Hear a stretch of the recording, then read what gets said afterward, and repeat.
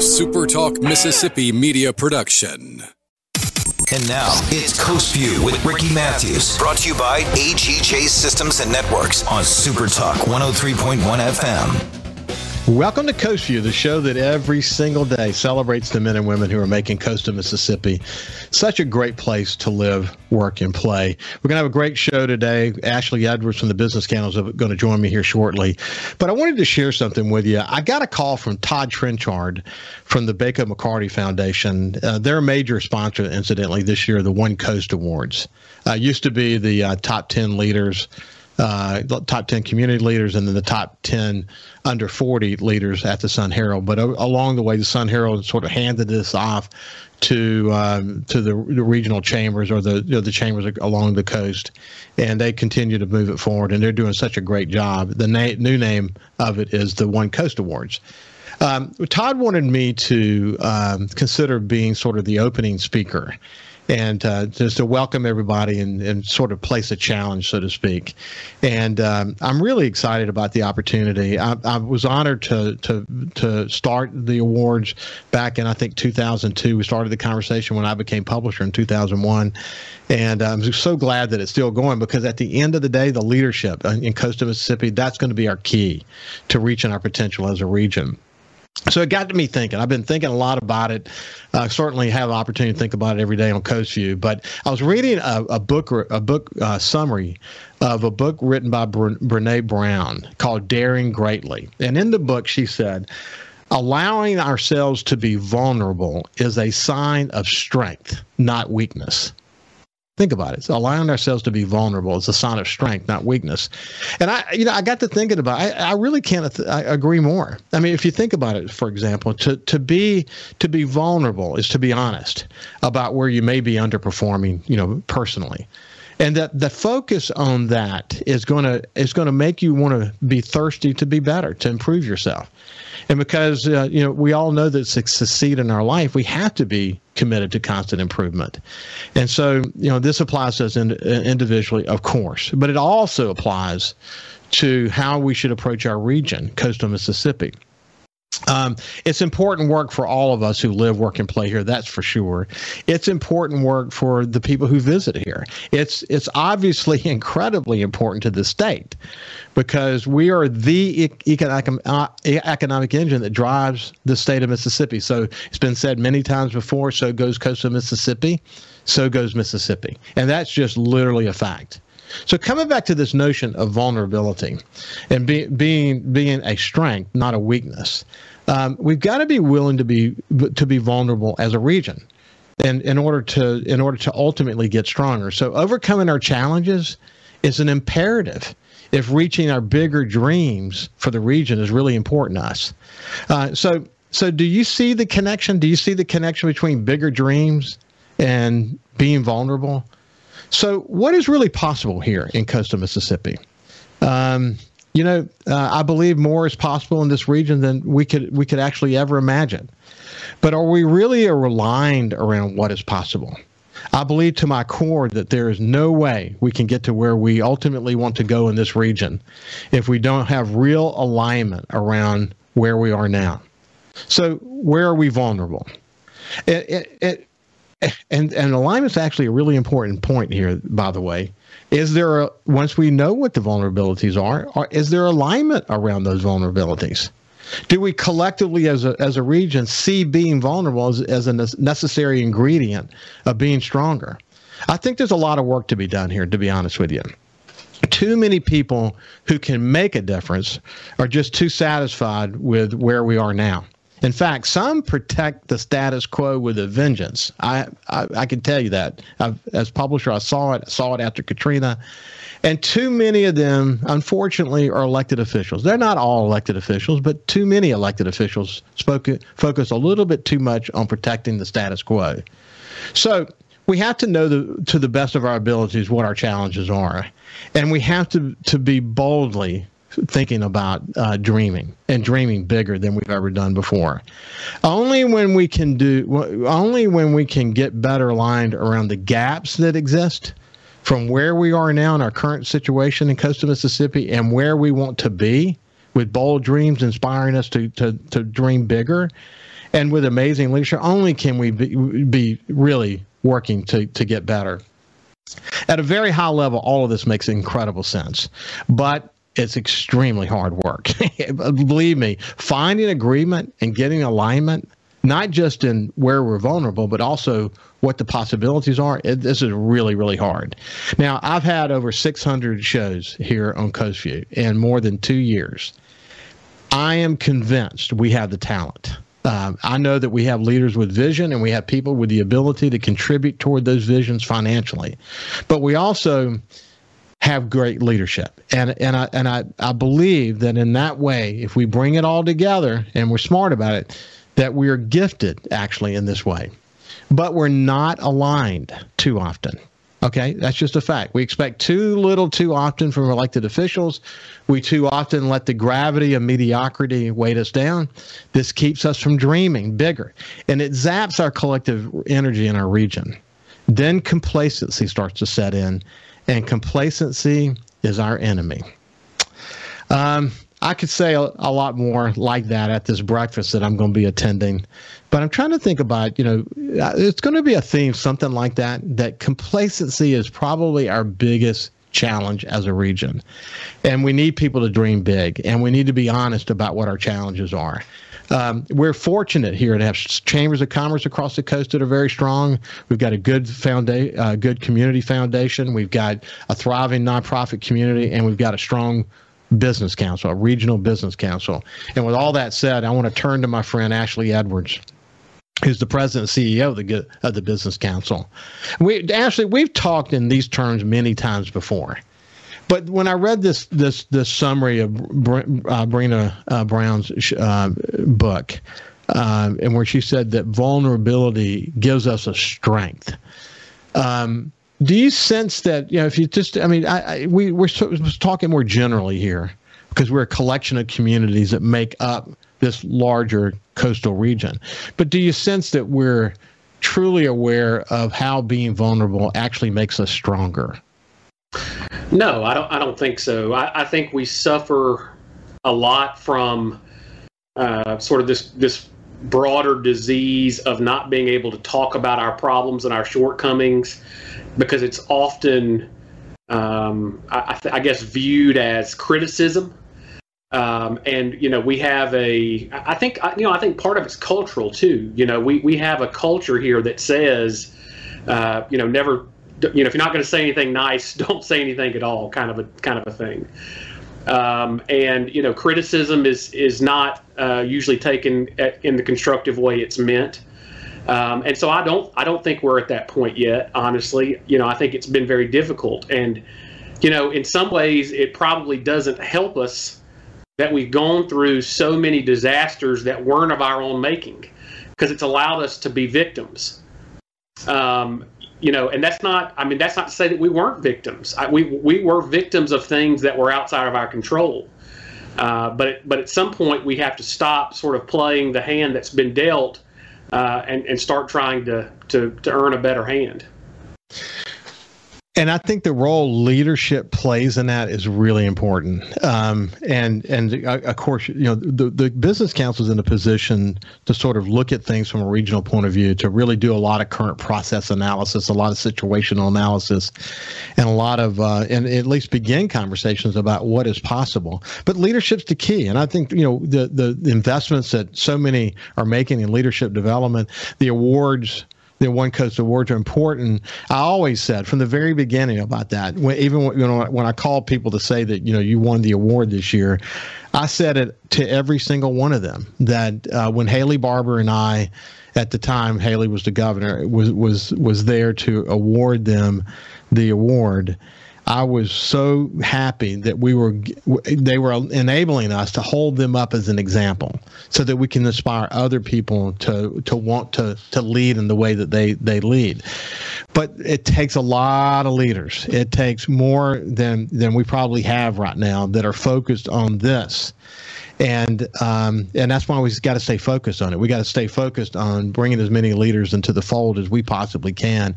And one of the things that gives me a little, well, as you know, it gives me a lot of hope, Ashley, and I said it just a second ago, and I do think we're gifted in that there are emerging in coastal Mississippi a whole new cadre of leaders and entrepreneurs and those that don't let much grass grow under their feet. They're focused on, they're making, some of these men and women are making investments in the multiple millions of dollars in coastal Mississippi.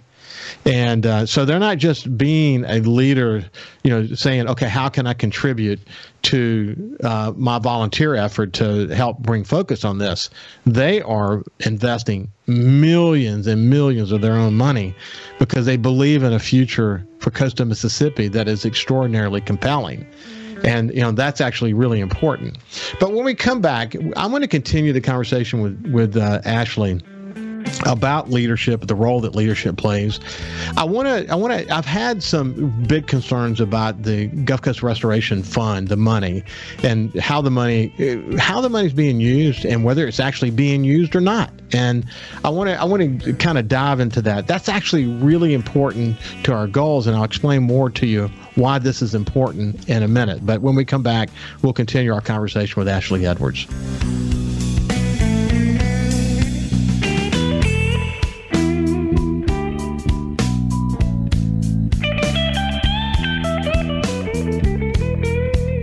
Listen live or on demand and watch episodes of Coast View on your laptop, desktop, or on your phone or tablet by going to supertalkmsgulfcoast.com.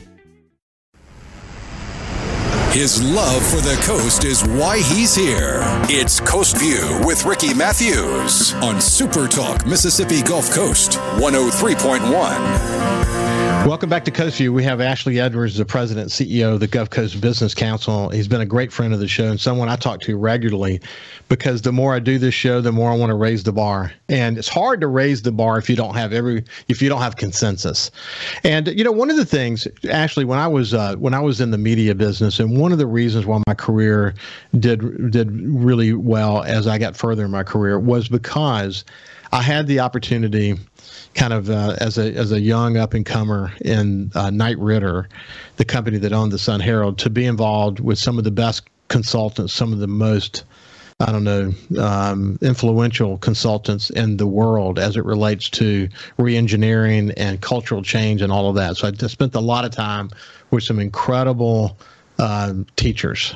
And what I learned is, and I've said this recently about the income tax situation, but specifically that when you want to bring about change, whether it be legislative change or bringing people together in a region or whatever it is, you got to have a roadmap. And you have to, and all the stakeholders have to be sort of on board with the roadmap. And it doesn't mean, so the roadmap isn't getting into process. It's not getting into content. It's not getting into strengths and weaknesses and none of that. The roadmap is simply, here is the process we're going to deploy to help us get from where we are now to where we want to go. And having a roadmap we could all agree to was really, really important. If you don't have a roadmap, then you're not speaking the same language when you talk about change. You're not in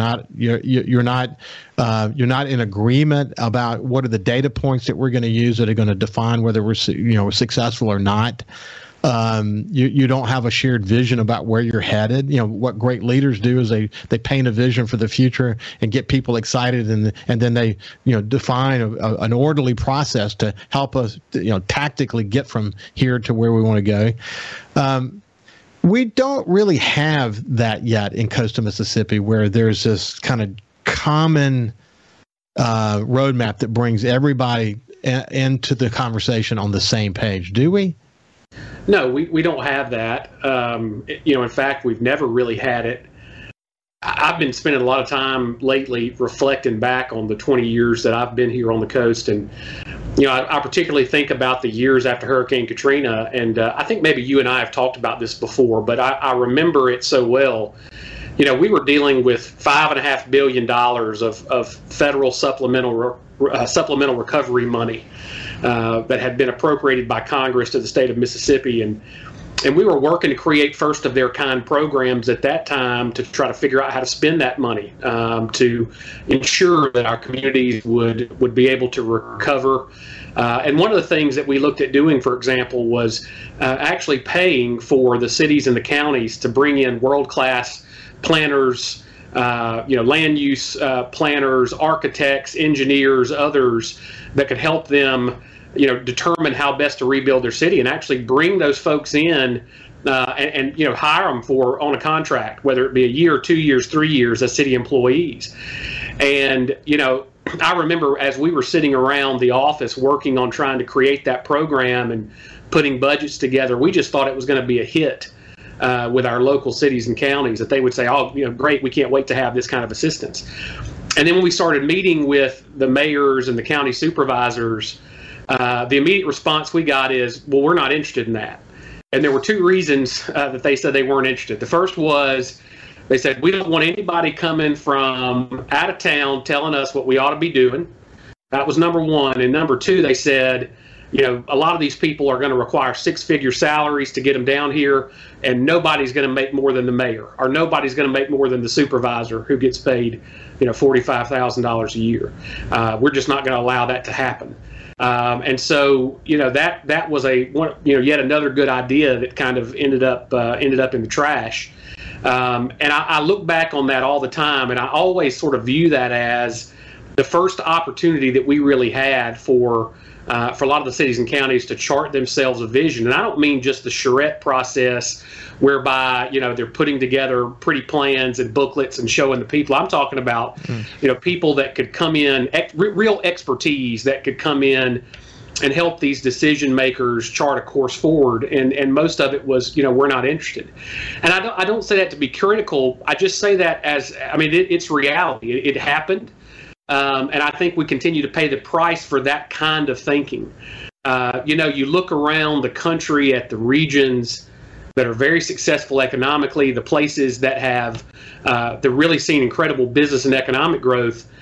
These places, Ricky, have not always been that way. Nashville, Tennessee, which has been one of the strongest economies in the United States, really for the past decade.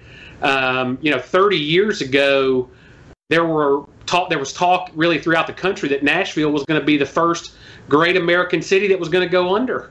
They were bankrupt. They didn't know what to do. They were losing people left and right. And they have completely turned that around.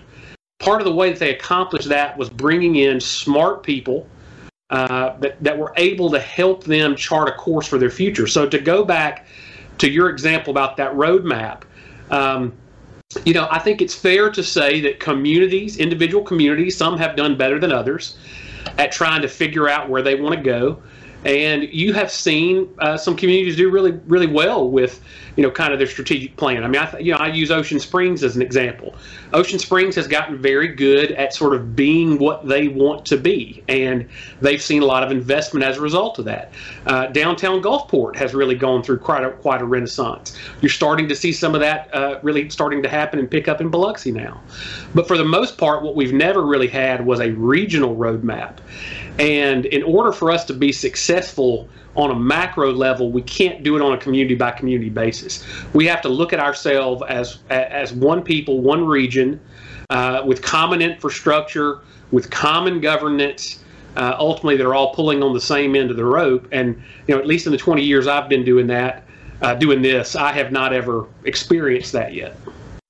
Well, what I personally see, because I had the benefit of having been there before and after Katrina, was publisher of the Sun Herald, wrote a lot about this. I was incredibly frustrated by the lack of capacity to think about how we want to change. And by the way, I got it. By the way, I don't. Again, that's not necessarily criticism. It's just like today, even keeping people focused on a future. If we really had agreement around that, it's hard with storms and algae blooms and BP oil spill and all, the pandemic, it's hard because we get, as we've discussed before, you get through that disaster, take a deep breath, and it's hard to refocus. But what I've noticed more recently, and Coast View has given me a chance to zero in like I've never done before, is that, if you look at what's happening in Moss Point and Pascagoula and Ocean Springs, Gaucher's got a vision for where they want to go, and you've got unparalleled activity in Biloxi and Gulfport. I mean, I could just go all the way down the coast. You got a string of mayors now that had very successful careers that have chosen to do public service now, sort of like George Schloegel did back when he was the mayor of Gulfport. But we're in a different place, I believe, than we were back then.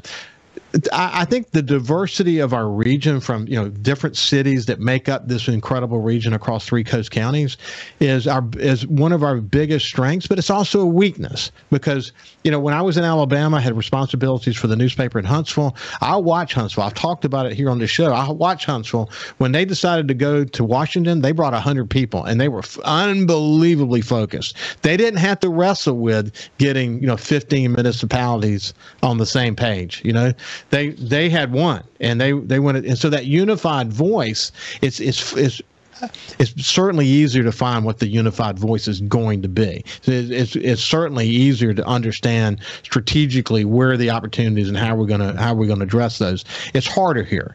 We have to see that our diversity is our strength, but we also have to figure out as a region, how do we somehow connect all that and integrate it together into a vision that makes sense? Roland Weeks said to me early in my career, and I still believe it today, that in the early days, that if we were spending so much time fighting amongst ourselves, Biloxi and Gulfport weren't even on the same wavelength in back many years ago. Today, Fofo and Billy are leaders in the concept of one coast. But the bottom line was we spent so much time fighting amongst ourselves that the legislature didn't have to pay attention to us. We're in a different place today than we were back in those days.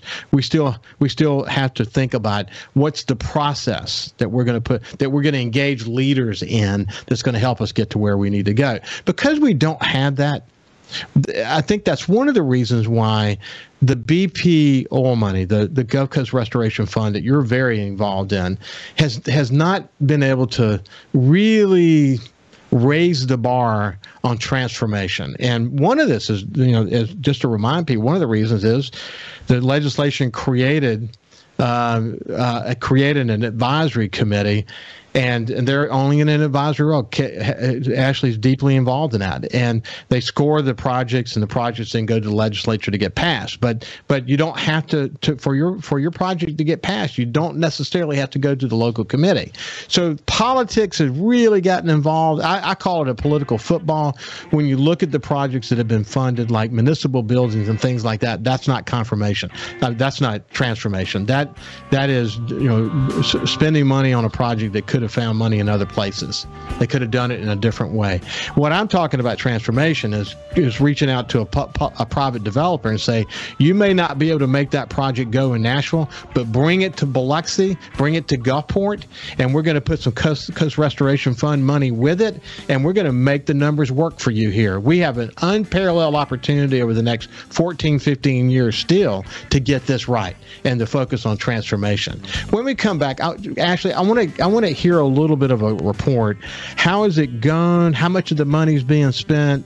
What's the latest as it relates to the BP money? We'll see you after this break. Listen live or on demand and watch episodes of Coast View on your laptop, desktop, or on your phone or tablet by going to supertalkmsgulfcoast.com. And now, it's Coast View with Ricky Matthews. Brought to you by AGJ Systems and Networks on Supertalk 103.1 FM. Welcome back to Coast View. Now, look, here's the deal. When you talk about the BP money or the Gulf Coast Restoration Fund, a lot of that is inside baseball. It's happening over there. The average person doesn't have to pay attention to it. But let me tell you this: Ben Brown, who's one of the top planners in the country, said that he said this on Coast View over a year ago. He said that if developers knew that we had a fund here in Mississippi, it's not taxpayer money, incidentally. This is money that BP put into this fund.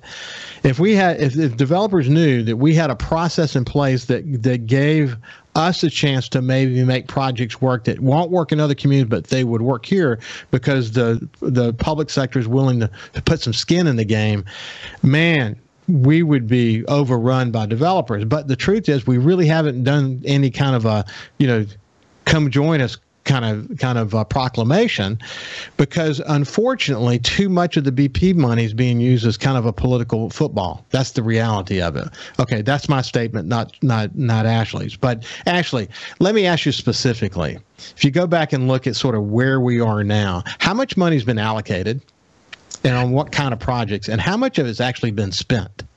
Yeah, so just about all the money that has been available has been allocated. That comes out to roughly $30 million a year for the last 3 years, and then there was some money that was sort of already in that fund from the years that BP had sent that check. BP essentially is sending a $40 million check a year to the state of Mississippi to pay this. And again, as you said, it's a settlement. It's not something that's being derived directly from our tax payments to the state. It's a settlement. It's corporate money that's ultimately going into the state treasury to be spent by the state. Let me take a few steps back and just say, Ricky, we started talking about how best to create a structure for spending this BP money really back in like 2015, 2016 timeframe. So, that's been, a good 7 years that we've been talking about this now. It wasn't until the end of 2018 that we had a special session that created the authorizing legislation. And then in 2019, the process kind of started in earnest. So we've been through this for, 3 years now. When I say we, I mean the coast has been through this for 3 years now. And essentially what we've got is we've got a grant program that looks a lot like other grant programs that we've had, after disasters like Katrina, whereas, cities, counties, nonprofits, school districts, others are submitting applications, and they're saying through their application, here's our project, here's what we want to do, here's how much it's going to cost, and will you give this money to us to do this? I serve on the advisory board. We're advisory only. We don't make any of those decisions. All we do every year is take the 100 or so applications we receive, dive into it, try to understand the project, try to understand the proposed economic impact, try to understand what are the outcomes going to look like. Is it going to create jobs? Is it going to grow a tax base? Is it going to create land for new development? Is it going to improve a roadway? I mean, what is it going to do? And then we make our recommendations to the legislature based on our review of those applications. And there's 7 people that are on that advisory board, all very distinguished, accomplished, competent business leaders who have spent many years working in the community. We have CFOs, auditors, people who've worked in economic development, folks who have, Jim Simpson, who is a former legislator, bank presidents. I mean, you name it. And in every one of those cases, what we've seen is that, essentially we go through this long process, and that's really where it stops. When the decision comes to the legislature, and they, through the legislation, ensured that they would be the ones to determine how those dollars would be spent. And let me just say on that topic, Ricky, I don't necessarily disagree with that. I mean, they were elected to, by the people of their districts to help make those decisions. But, where we started with this process in the business community was recommending a structure that would act like a board of trustees or a board of fiduciaries, such that they had a fiduciary responsibility to ensure that they would achieve economic outcomes and return on investment through the expenditures of these BP funds, ultimately that were given to us to try to, put our economy back in a good situation. We looked at that from the perspective of why not have funds where we can do low interest or no interest loans for entrepreneurs, so that we can we can get the money paid back over time. Why not be able to take equity positions in projects so that a $10 million investment can mean $20 million coming back into the fund, and then 50 years from now, that initial $500 million or so dollars or $450 million that we had might be $1 billion sitting in a fund somewhere that will be constantly reinvested in the coast. Legislature didn't like that idea. They didn't want to go in that direction. They wanted to make annual appropriations of this money. And so they've been doing that every year for the past 3 years, making annual appropriations. Over $100 million appropriated thus far. Only about 2% of that has actually gone out the door and actually hit the streets in terms of being spent. And there are lots of reasons for that as well. But I think without being critical of the process, I think even the legislature would probably say that they have not seen the outcomes that they hope to see as a result of this. So I think we're sitting here, 3 years later, whether you're in the business community or whether you're a local official or whether you're a state elected official or legislator saying, this has not quite turned out the way we had hoped. So my read on it is the Coast Legislative Delegation has used this as a way to sort of parcel out the money so that a little bit goes over there and a little bit goes over here and a little bit goes over there. And you start looking at what some of this money is for. One might be a fund that just for economic development without any other explainers than that. What is that? One might be over here to build a building. One might, you get what I'm trying to say here. Sure. And what I've said is, okay, if I were a legislator, I might be doing that too if I wasn't being required to sign up for a larger goal here, which is to define and to doggedly work hard to define what the legislation's intention was. The legislative intention was to build transformational projects, to build projects that would have payback for many years to come. You've had many of those that have been approved, and for whatever reason, the money hasn't been drawn down now. But to say that of all the money that's been given, nearly $100 million, and so little of it has actually been paid out yet, it makes you wonder how many of the projects that some went through the committee, but some went around the committee, were not really shovel ready. And they really weren't sure what they were going to do with the money. What's your thought about that? Well, there's no question. I think, what you see primarily being funded through this process, it's been municipal or county projects. And, with that in mind, there is just the amount of time it takes for some of those things to occur, going through public bid process, public procurement for engineers, all the types of things. So, you're right, not really shovel-ready projects. And so there's just some time kind of built into that process there. Look, this is not the way that you would do economic development. We've talked about this as a quote-unquote economic development fund. Nobody in their right mind would do economic development through an annual appropriation process. Projects don't wait. Economic development projects move fast. They may make an entire location decision within a 3-month time frame and be under construction before the legislature even meets again. So, that's a tough process to do economic development. So what we've really been doing is more community development. I would say that a lot of the projects have been more community development oriented. And with that in mind, what you've seen is, again, and you made this comment. I almost feel like I got to be cautious because I have been often accused of being too hard on the legislators, and I just really want to be very pragmatic about it. When you're elected as a legislator, your job is to go to Jackson and do everything you can to make sure that you bring back the most resources, the most assistance, the most visibility on your district and the things that need to happen in your district. And so in some ways, we've got some misaligned incentives with a program that really should not be designed to make sure everybody gets a small slice of the pie. What we really want to be doing here is making sure that we are investing in investments that will pay dividends over a long period of time, such that the pie grows for everybody. But it's being treated like, well, hey, we've got $30 million this year. Let's figure out a way to make sure that everybody gets a little something out of this. And ultimately, when you do that, those little somethings usually are not going to be very transformational. I will say this: if I were a local legislator and I was in this position and I wasn't being encouraged or forced by virtue of the legislation or some other pressure on me, I would be trying to figure out how I could use this money as a political football myself. I mean, it's kind of natural that it be like that.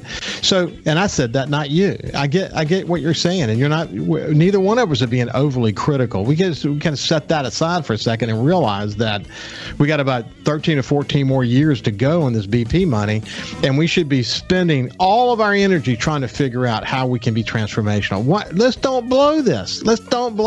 When we come back, we'll continue the conversation. You can also listen live to Super Talk Mississippi Gulf Coast 103.1 on your Amazon Alexa devices. Once you've enabled the skill, just say, Alexa, open Super Talk Mississippi Gulf Coast.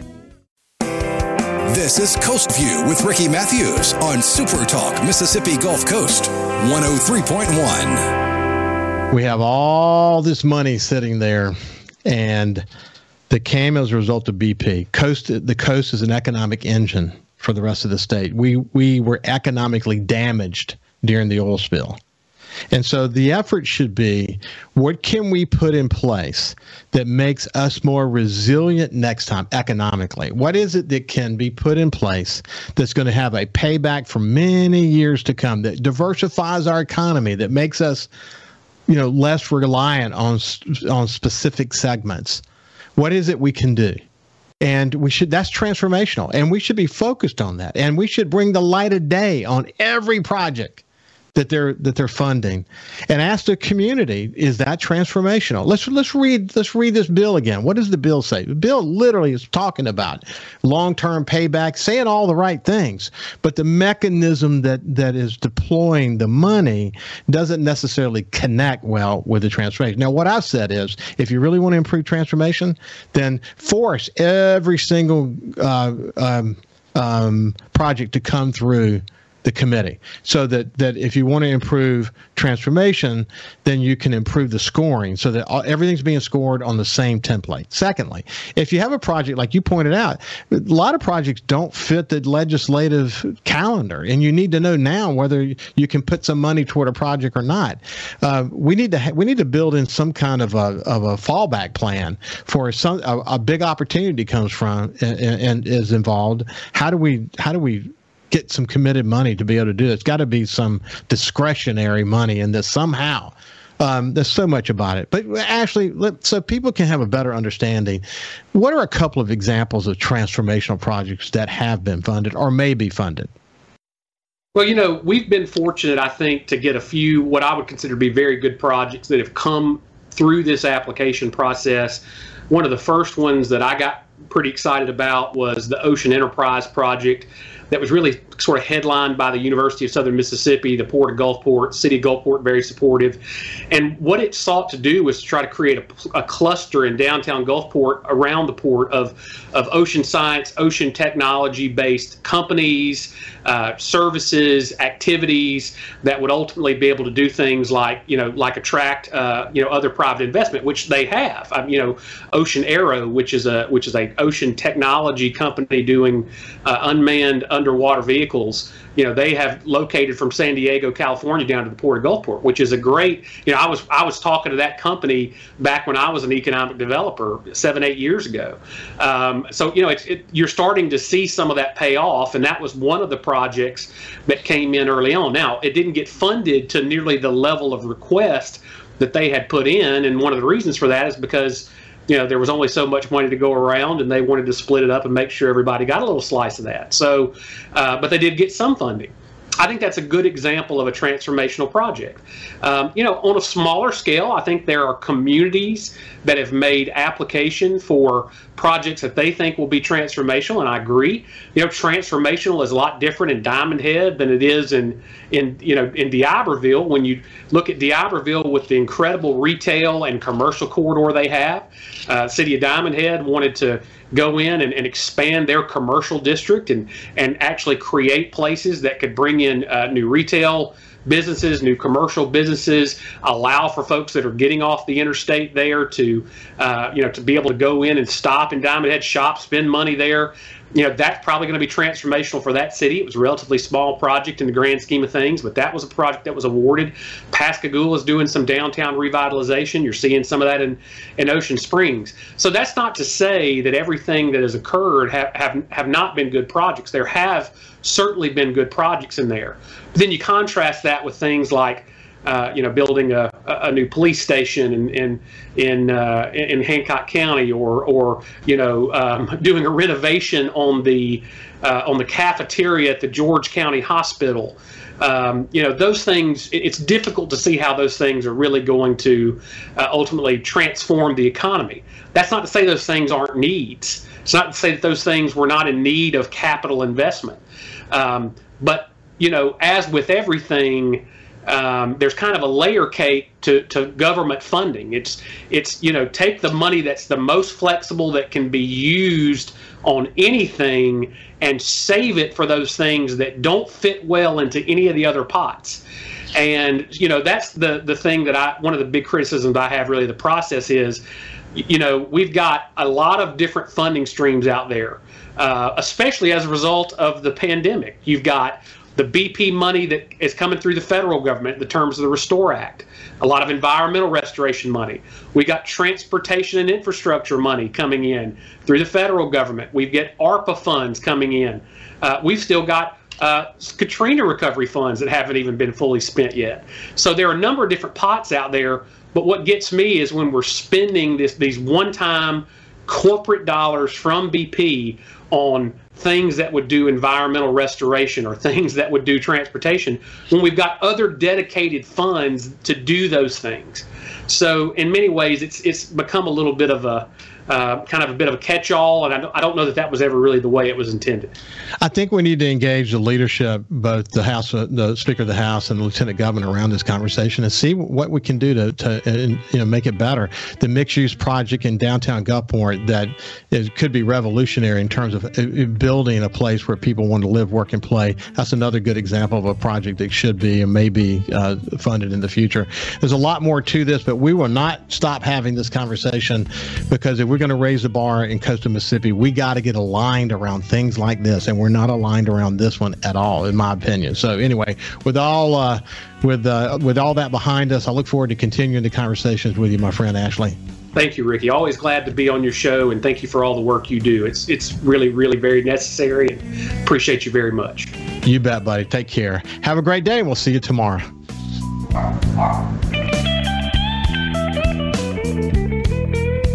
Follow Super Talk Mississippi Gulf Coast 103.1 on Facebook. Facebook.com/SuperTalk MS Coast 103.1. A Super Talk Mississippi media production.